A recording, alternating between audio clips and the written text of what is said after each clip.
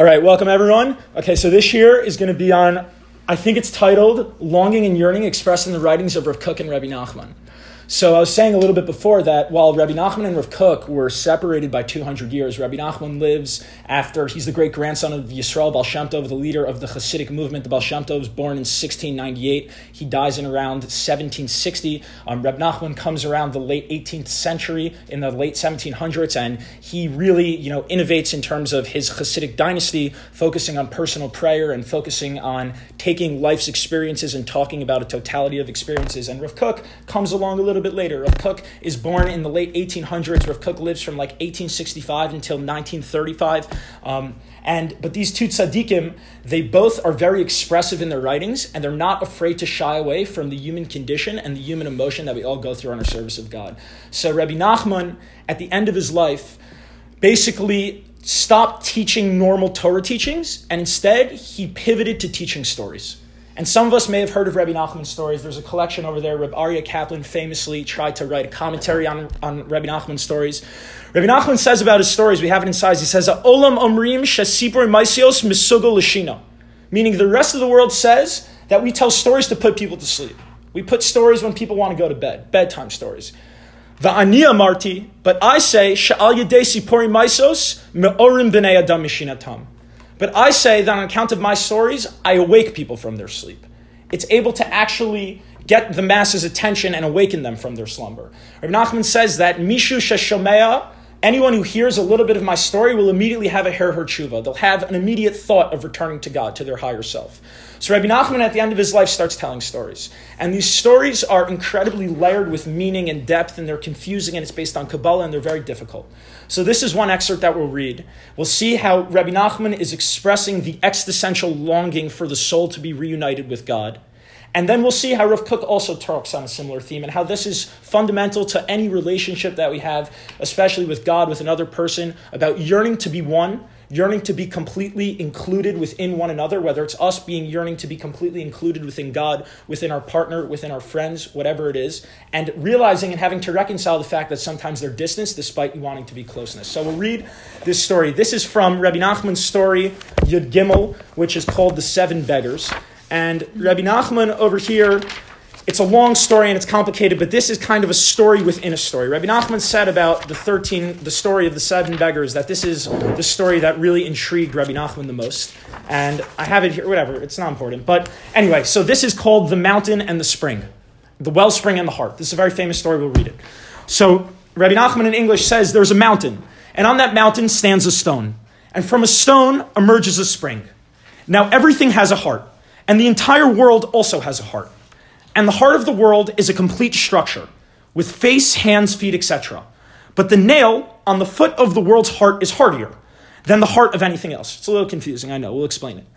And the mountain with the stone and the spring stands at one end of the world, while this heart of the world stands at the other end of the world. So Rebbe Nachman says that there's this stone that emerges from the stone is on a mountain. The stone is an allusion to the Even Shtia, which is the primary stone in the Kodesh HaKadoshim where the ark rests upon. And on this stone is on a hill on top, and there's a fountain that comes out of the stone. There's a spring. Opposite this valley, there's a heart. And this heart is the heart of the world, as Rebbe Nachman says, and we'll explain what this means. And he says, at the other hand, stands at another end of the world, and the heart stands facing the spring. So the heart is facing the spring. And the heart constantly is desiring and hoping continuously, exceedingly, that it should come to the spring. And the longing and desire of the heart to come to the spring is just extraordinary. It screams nonstop, the heart, to come to the source. And the source longs for the heart too. So right now you have the spring on one end of the world, the heart on the other end of the world, and they're just yearning, coveting more than anything to join together. But they can't. There's a valley in between them. Now the heart is two things that make it weak. One, because the sun pursues it exceedingly and scorches it. So the heart's in pain because the sun is constantly shining on it. And also the second is that the heart is hurting because of the yearning and desire that the heart constantly yearns and wishes. It keeps pouring out its soul for the source, to recollect with the spring, and screaming and so forth, so as to come to the source. For the heart is always standing facing the source, and screams, Gewalt, please, and keeps on yearning most exceedingly for the source as mentioned. However, when the heart needs to rest this bit, so as to draw a little bit of breath, then comes a big bird, and spreads its wings above it. I know this is confusing. Rebbe Nachman, it's trippy, it's out there, what's going on? It's all alluding to something. We're going to unpack it, we'll explain.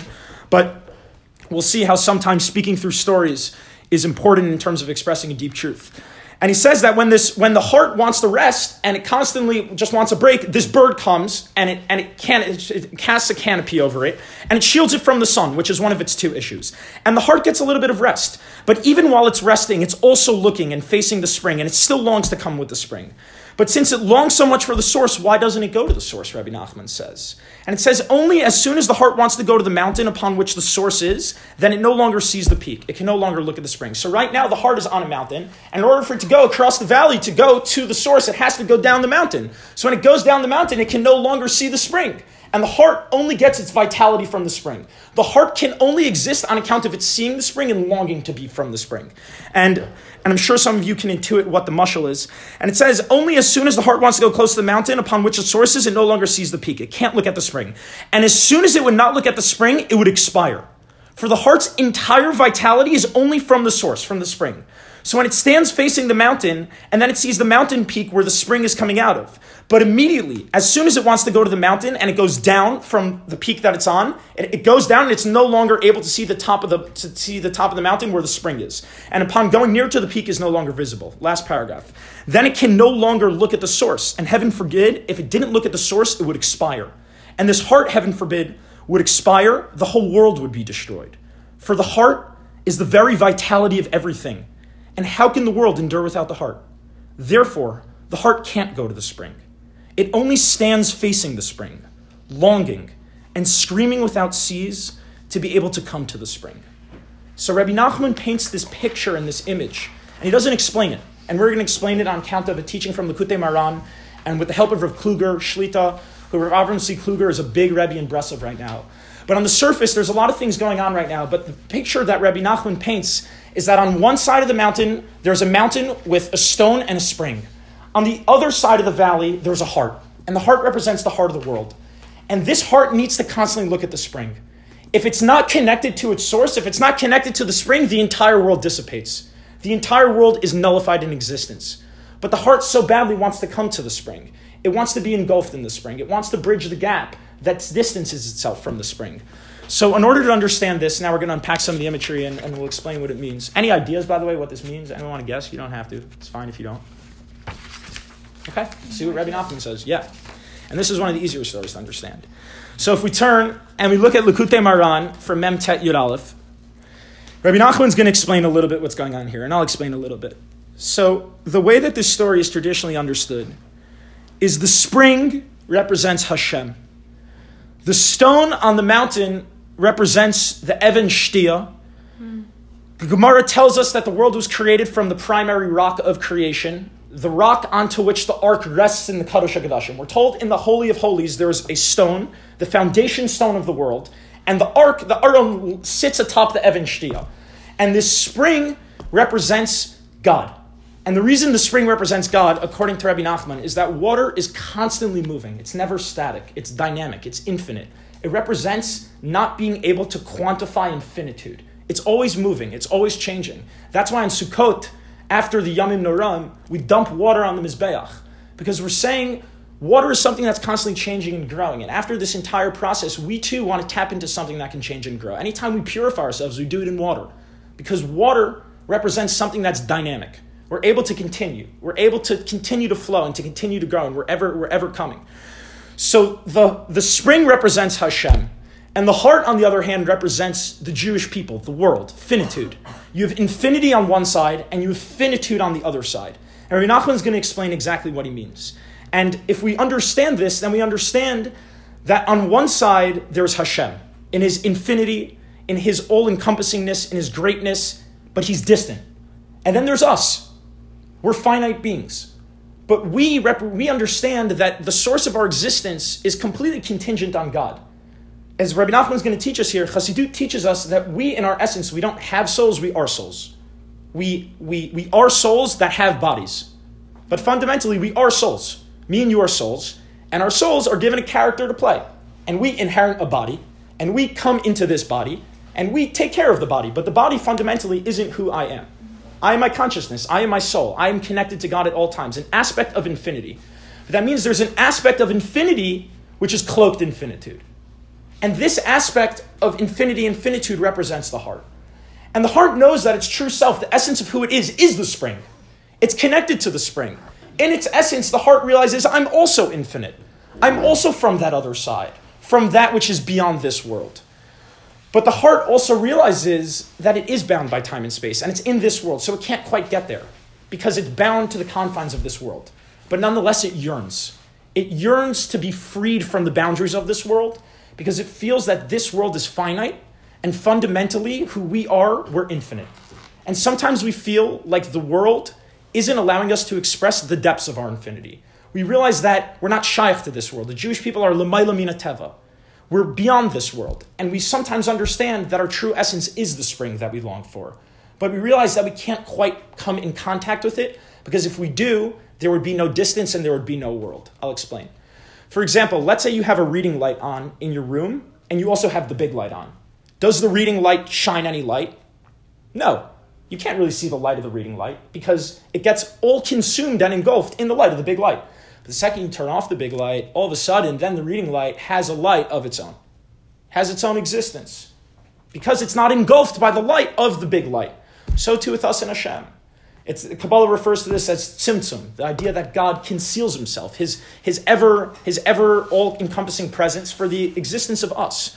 So if God didn't conceal himself, didn't create distance, of course, there wouldn't be a potentiality for me and you to exist, for me and you to feel like we have a separate sense of self-worth. Kabbalah explains that we're really, in our essence, the Alter Rebbe brings us, like rays of God's light. We're like rays of the sun. If God was the sun, we'd be rays of his light. So a ray in the sun isn't so bright because it gets overshadowed by the sun. It's only if we were to say that ray would put on sunglasses, then it would say, okay, I can't see the sun. Now my light is shining. I feel like I have my own existence. So this is kind of what Rebbe Nachman is alluding to. The second we get engulfed within God, there's no us. And that's why it can't go and completely engulf itself with the heart, because there needs to be this world. There needs to be distance and separation. But it's the longing to break that distance that we're left with, because we know essentially we're actually part of the spring. The heart is part of the spring. Infinity is essentially who we are. And we'll see how Rebbe Nachman talks about this. Amen. So Rebbe Nachman in Likutei Moharan, his magnum opus, he says in Torah Mem Tet, in Yud Aleph over there, he says, Ki kol echad mi Yisrael hu cheleko kav mimal. He says essentially who we are, our souls. We're an aspect of Hashem on high. We're infinite beings. Va'ikar elokut, the main manifestation of our divinity is in the heart. Balev. Ve'elokut shebalev isha Yisraelei hu bechinat imsof. That point of divinity within the heart, that is an aspect of infinity. Ein sof, limitlessness. Rebbe Nachman is saying that essentially who we are is part of the infinite world. But infinity is trapped with infinitude. And he says, Ki or halaviyato hu ad ein sof. And he says that sometimes we get so fired up to be re-included within infinity, because we know that essentially we're part of infinity. And I think there are times practically when you're just so on fire religiously, or you get all encompassed, or you hear listening to Jewish music, there's something that clicks inside of you. You're just like, I am not a part of this world. I am not connected to physical reality. Meaning, and it's a very deep idea. It's saying that like, I know that like, it's the feeling of like, I want to just like expand, and I want to be out of my body, and I want to just be that which is so much bigger than I am. A lot of times we feel this when we're at concerts. We feel like we want to be connected to everyone around us, because it's saying, fundamentally, I'm not limited. I'm not finite. I'm infinite. And infinite means that I shouldn't be bound by limitations. And Rebbe Nachman is saying sometimes we feel that because essentially we're infinite. The neshama is infinite. Hainu or ein sof ein tachlit l'chukato. This feeling of infinity, there's no end to its desire. Like Rebbe Nachman is saying, the heart constantly yearns for the spring. According to the amount of desire that the heart has for the spring, that we have for infinity, if we are living our lives constantly where we just want to escape ourselves, we won't be able to do anything in this world. We won't be able to do any good deeds. Because if we're so fired up and we're so focused on just being included within infinity, we're not going to be able to take the most and make the most of our finite world as finite beings. And Rebbe Nachman is saying that sometimes we get so fired up. I think like if you get so excited about something, you can't like sit down and study. That's a practical example. That's a moment of infinity. That's a moment of tapping into something that's so beyond you. If you're looking forward to something, you can't focus because on the one hand, there's something that's so expansive and so beyond you, and that's real and that's true. But Nachman's saying that's what it means to be in this world. We have to navigate yearning to be connected to the spring, yearning constantly, realizing that that's the source of our life, but also realizing that there's distance. And we need that distance for us to exist and for us to be able to exist in this world. So Rebbe Nachman's explaining that. And I think it's also in English on the bottom if anyone's interested, wants to see it a little bit more. And he says, Ze bechinat mashe bechinat habriya, lo haya makom lebriya. And he's talking, according to Kabbalah, he says in the beginning, there was just God's light, according to Kabbalah. There was just light. There was no room for creation. Machmat shaya kol ein sof. It was just infinity. Ki kol briyat olamot hein midot. Ve'al kein behechrach tzarich ha'adam letzamtzem orit lavato libo. Shehu ad ein sof. So Rebbe Nachman says, just like the first act in creation, according to Kabbalah, is God creating a space in his endless light, and he's able to conceal and contract his endless light and to create a space for finitude, so too we have to do that sometimes. We have to navigate this tension between yearning to go that which is beyond us, to connect to that which is infinite, and then also be able to rein it in and say, I need to be able to focus. Yeah. Also, if you are so engulfed by the yearning to something greater, then you're going to miss the importance of focusing on the things in the physical things in your life. For sure. And he says it exactly to your point. And he says, so we have to mimic God's act of creation, which is constraining ourselves of creating a space that's not endless light for a creation of other. I know I'm not explaining this so well, but afterwards it's hard. I can't explain the whole. In terms of, this is a whole Shiur on Tzimtzum, and I'll send Shiurim from Rav Aaron, my Rebbe Rav Aaron, if anyone wants to reach out to me. But these are big sugyas in Kabbalah. I'm really just touching the tips of it, but it's a whole system in place.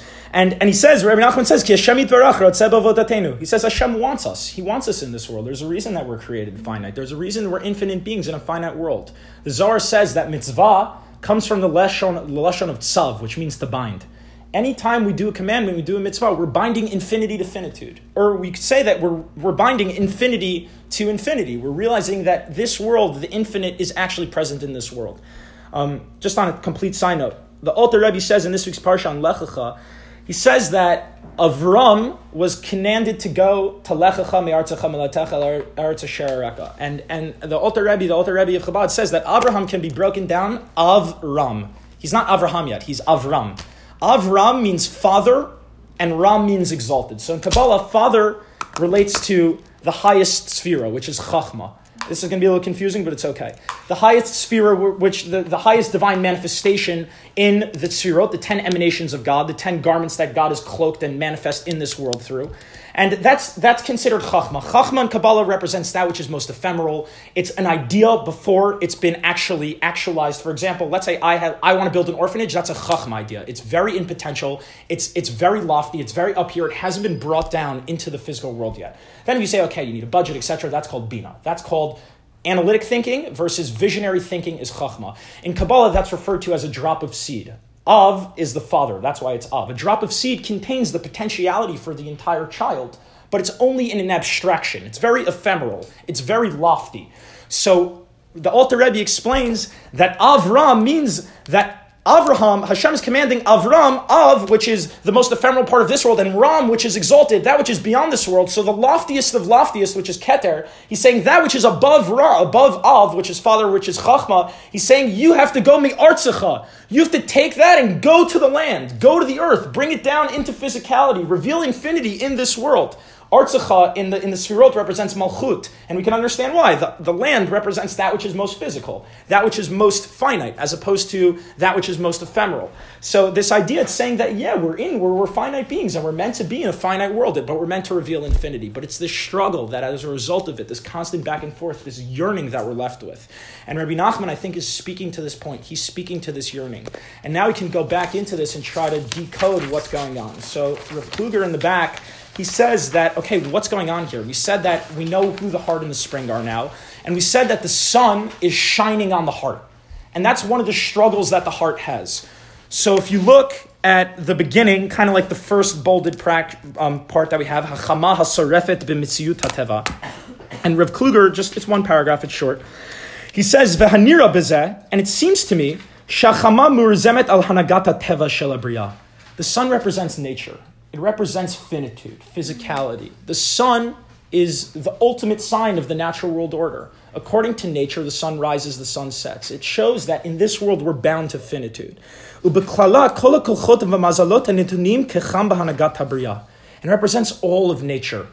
So now to plug it back into the story, when Rebbe Nachman says one thing that's hurting the heart, that's hurting me and you, that's hurting infinite beings trapped in finitude, is this idea that we're bound, that we can't express our infinity.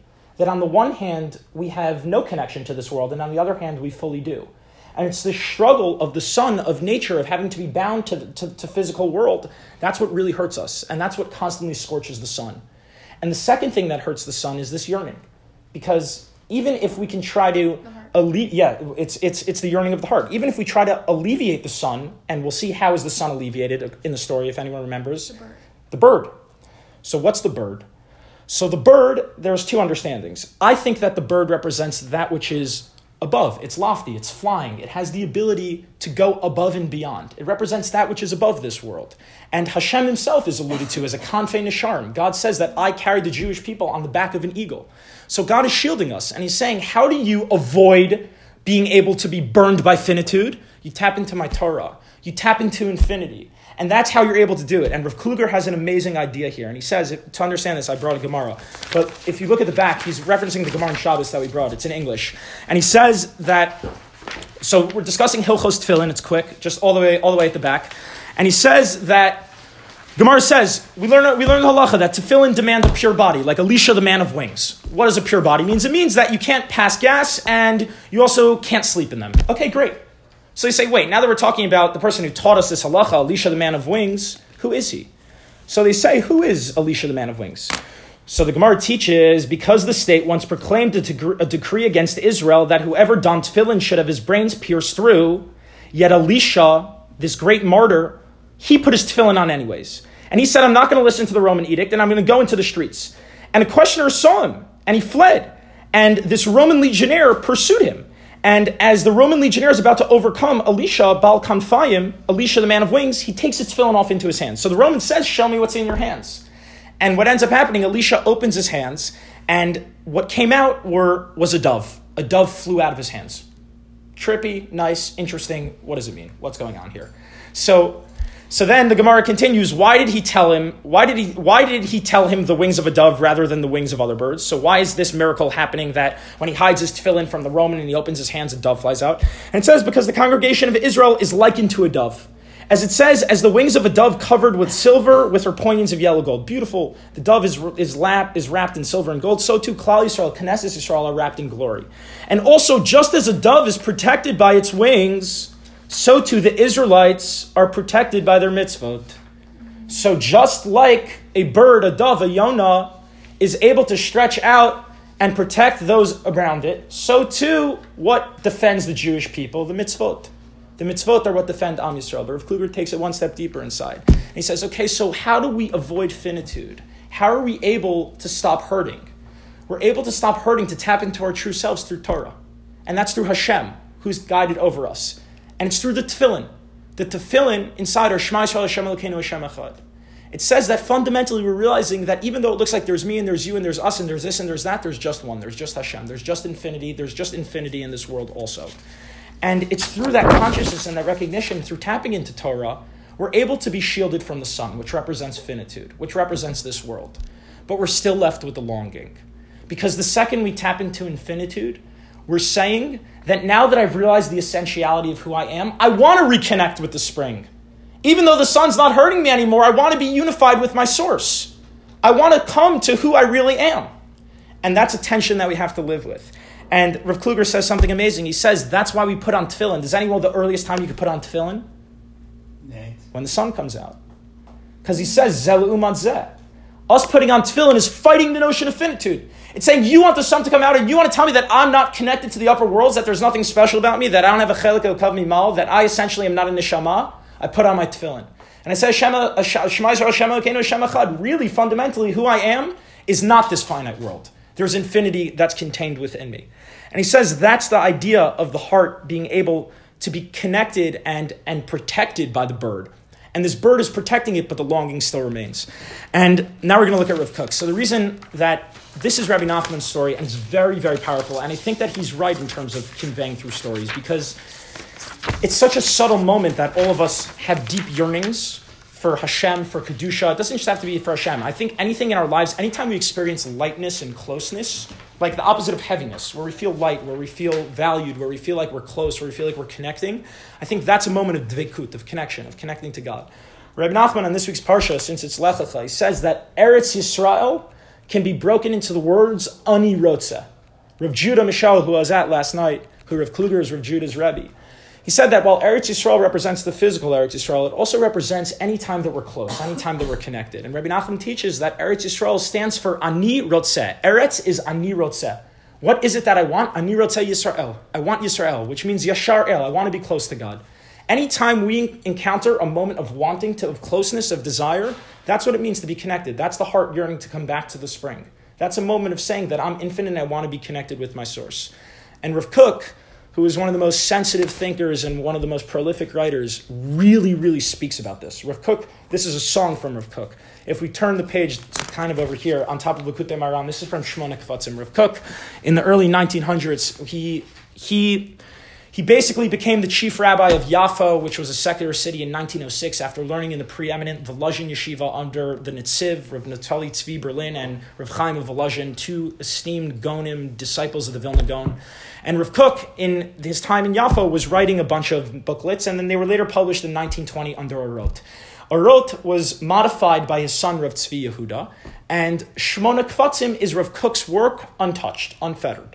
So there are 8 kvatzim. A kovetz is like a notebook. There are eight of these kvatzim. So I somehow stumbled upon this in the middle of social foundations at like 9:35 in the morning. I was freaking out. And I was like, this is the heart in the spring. And we'll see. This is one of Rav Kook's songs. So it's from Shemona Kvatzim, from the third kovetz, from the third notebook. And the words of Rav Kook are beautiful. I'll try to explain. Rav Kook says, marchavim, marchavim. He says, boundaries, boundaries. A mirchav is like a border. It's a constraint. It's a restriction. So he's saying restrictions, restrictions.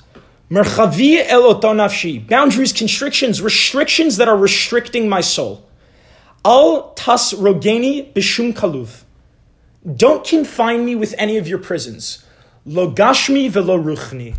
Not with physical constraints, not with spiritual constraints. Spiritually, he's saying, I want to know the depths. I want, like in the words of Yishai Ribo, Ladat kol raz sodecha. I want to be able to know all of your secrets. That's what the song of Yishai Ribo of Nafshi. Nafshi is an expression of this yearning. It's literally this. He says, Nafshi chamda b'tzel yadecha. He's saying, I'm in your canopy. It's like the bird being covered. And he says, Ladas kol raz sodecha. I want to know all of your secrets. He's saying, I don't want to have any boundaries, no finitude. So Rav Kook's saying the same thing.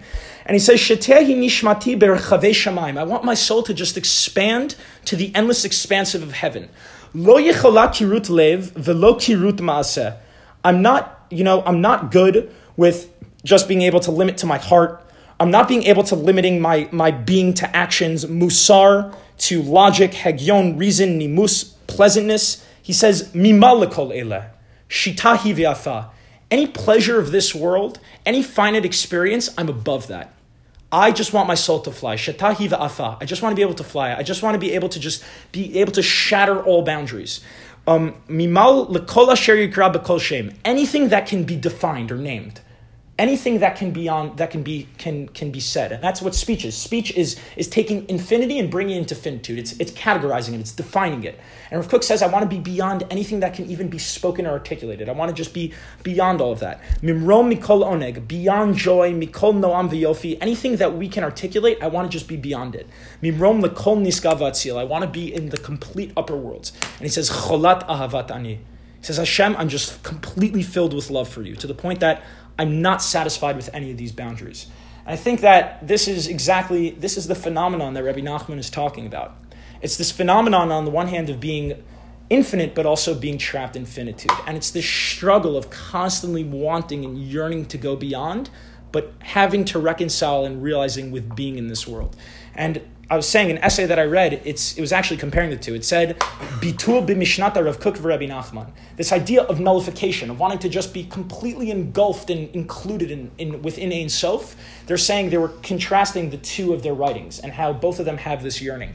And this is really Rav Kook's conception of tefillah. In Rav Kook's conception of tefillah, it's all about ratzon. It's all about aligning our will with God's will. It's all about reorienting ourselves and saying that I'm a part of God and I want to want what God wants. I want to be connected to God.